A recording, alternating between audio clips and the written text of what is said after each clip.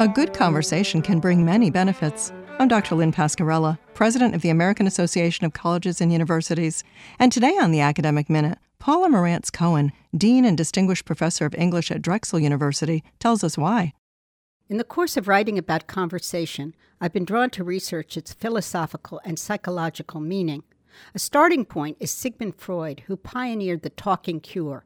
He found that if his patients could be encouraged to free associate on what they were feeling, they could find the source of their problems and the cure for their symptoms. Freud's talking cure introduced the idea of transference. In the course of therapy, patients often felt that they had fallen in love with their therapists.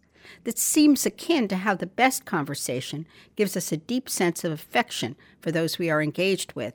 If love can be understood as important in conversation, so can desire. The relationship of conversation to desire may be better understood if we draw on the work of French psychoanalyst Jacques Lacan. According to Lacan, we operate in the world out of a sense of incompleteness or lack, and our desire for meaning moves us from one temporary site of meaning to another. The continual search on the part of our desiring self seems to me at the heart of good conversation.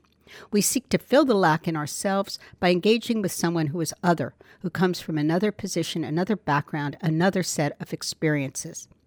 Finally, I connect the humanizing emotion that arises out of good conversation to the teachings of the 18th century moral philosopher Immanuel Kant. Kant's categorical imperative addresses the moral aspect of our engagement with the world. Never act in such a way that we treat the other only as a means to an end, but as an end in itself. While a conversation can be useful to us, it is only satisfying when we see our fellow conversants as complex human beings, as ends in themselves. That was Paula Marantz Cohen of Drexel University. You can find this, other segments, and more information about the professors at academicminute.org. Production support for the Academic Minute comes from AAC&U, advancing liberal learning and research for the public good.